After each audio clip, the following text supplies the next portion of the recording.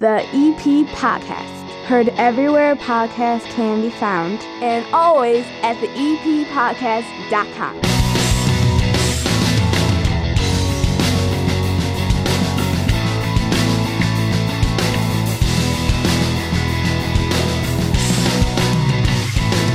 And belly on up to the 9-foot homemade oak bar. Pour yourself a cold one. My name is Chris. Welcome to my basement. It's Friday. We got the coach, and we're talking Evergreen Park High School football in just moments. It's all brought to you by the First National Bank of Evergreen Park. You need a bank you can rely on, one that knows your community and provides customized accounts and offers just for us.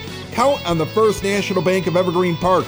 Located in that iconic building at 95th and Pulaski, they're a locally based community bank committed to the people and businesses right here in the EP. And now, when you open up a Total Access checking account, you get a $300 bonus. Open up an account today, bankevergreenpark.com, or stop in and see them. 95th and Pulaski, $100 required to open, requirements to qualify, must use link to apply, member FDIC.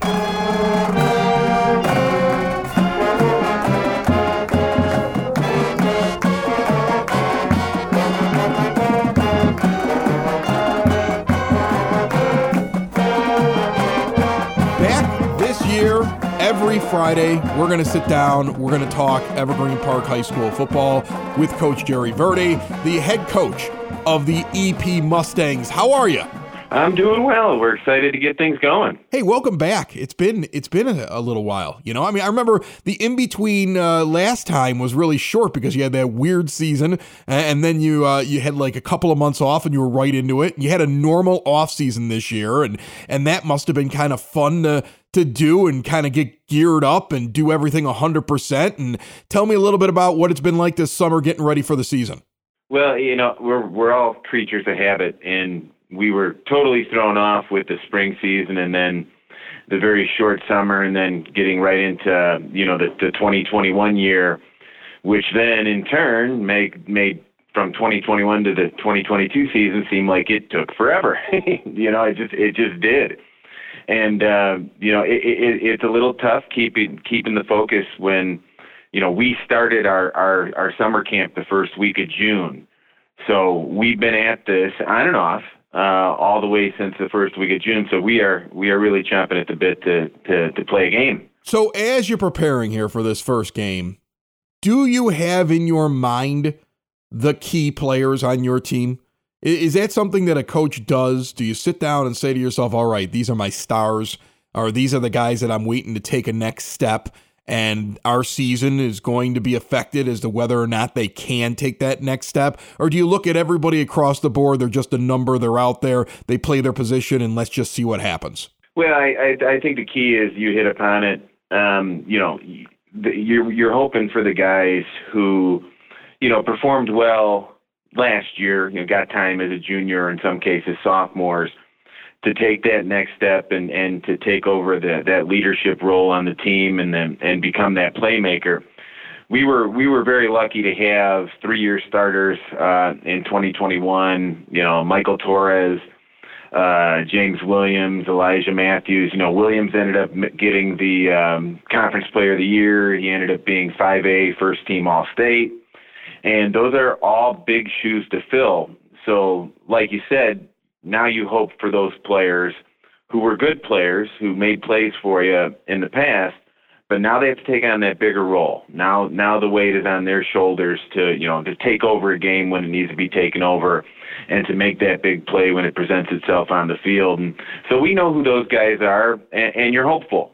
But that goes to that trickiness of a first game, because as much as a coach thinks he knows what he has going into a first game, especially in high school, in truth, you never know.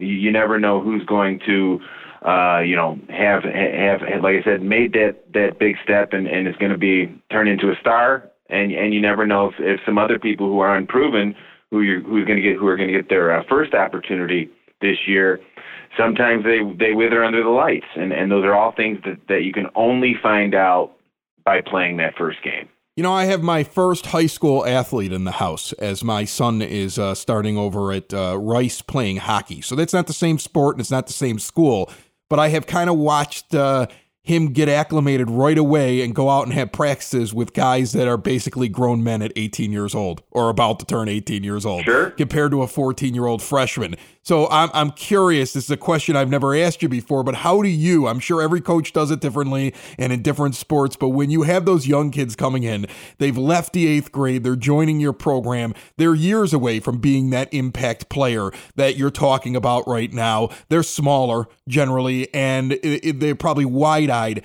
How do you acclimate them? Do you take time and look at them and say, okay, we've got to teach them the way that we do things and kind of slow it down for them? Or do you say, hey, young kid, keep up, this is what we do, and they have to basically sink or swim? Well, that's a tricky question. I've been blessed to have a wonderful freshman head coach, Ron Zimmerman, who's also the head wrestling coach. And we have Marty Mulcrone and Dave Lang down there also. It's definitely a process for a former 8th grader who has probably played youth football to go from being the best player on the team to joining the high school team and maybe not being that best player. And then we have quite a few young men who come out for the first time as freshmen and had never played the game before.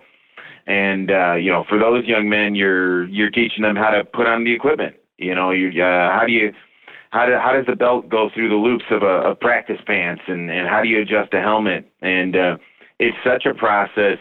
Usually, those freshmen that are coming in aren't really comfortable until like week 3. That's when they start to feel comfortable. Everything's become kind of habit. And then some of them are able to make that progress that we're looking for, But it's definitely a bit of a shock. We don't throw our kids to the wolves and they're not playing with the varsity kids, those freshmen, things like that. So they have a little bit of more time to grow and get acclimated from that standpoint. But it's still a process. I see that as so interesting that you're telling me that there's a couple of kids that show up and have not played football before.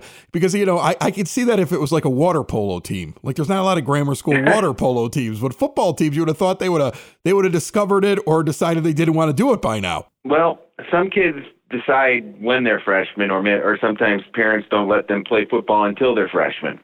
And it's kind of a strange dynamic because youth football around the entire country is not as popular as it used to be. It just isn't.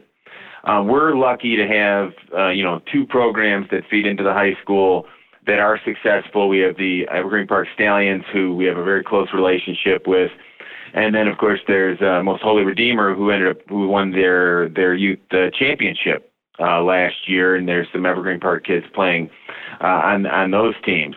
But when you're talking about, overall numbers for youth programs, it's just there's not as many young men that are playing. They don't start as young, and the numbers just aren't there. So there's a lot of young men that enter high school as freshmen, and this is their opportunity to start playing. It's a lot more different than it was even 10 years ago, and now I'm showing my age here, or even like 21 years ago when I started coaching. It's really changed a lot, and because there's a lot of other things to do in the fall. I mean, fall baseball is extremely popular for the younger kids. It is. So, there's a lot competing, and whereas in the past there wasn't that much.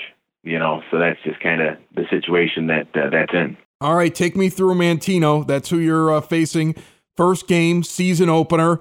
Tell me about this matchup. Tell me what you expect. Well, it's tricky because we have our game film from last year. We played them last year, and we have a roster, and we know who they have coming back. And so from that standpoint, we have some information. They have the same coaching staff, so we think we know what they're going to do.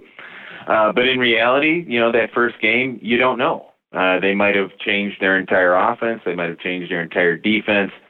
And then you kind of scramble on the run and adjust to whatever they're presenting us, and we have to make it happen kind of from there.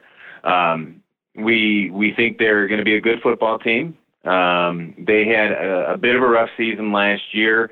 We know they're going to be better this year, and we're on the road. We're at their place. It's going to be about an hour 15 with traffic getting down there. And we're going to get off the bus, and we're going to play on grass, and we just don't play on grass anymore. Our entire conference, every school in the conference has turf at this point.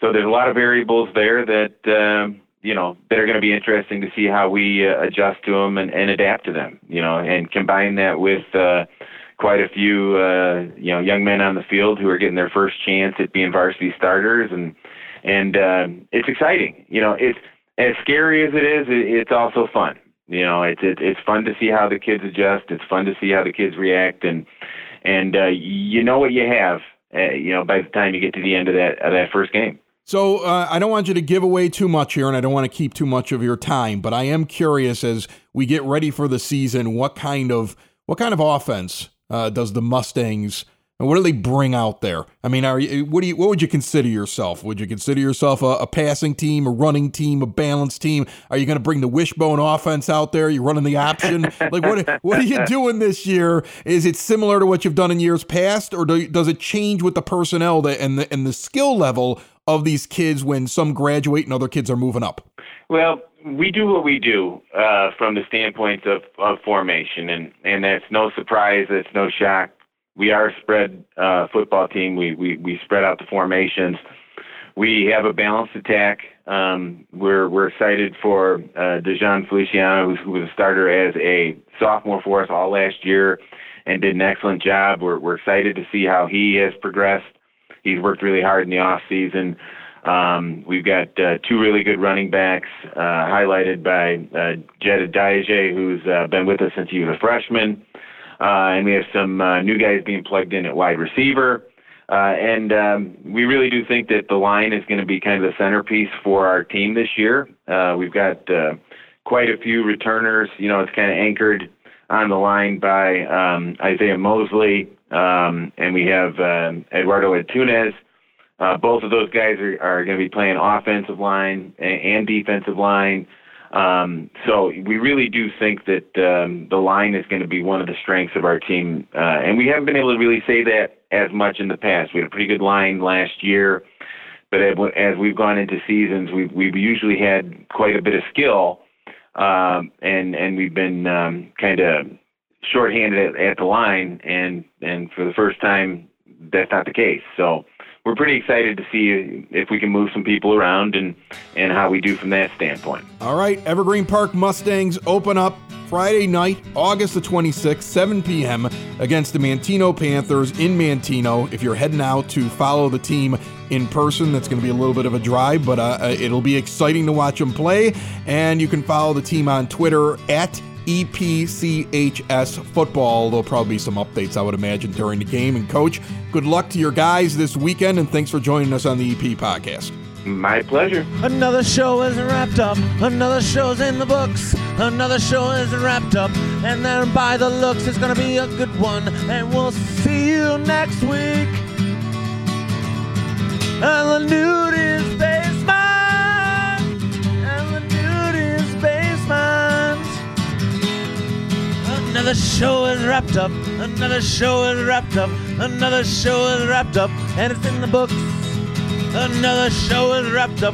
Another show is wrapped up. And by the looks, it's gonna be a good one. Nudie's Basement. Broadcast Basement. The Nudie's Basement. The Broad Basement. Slancha. The EP Podcast. Heard everywhere podcasts can be found, and always at the eppodcast.com.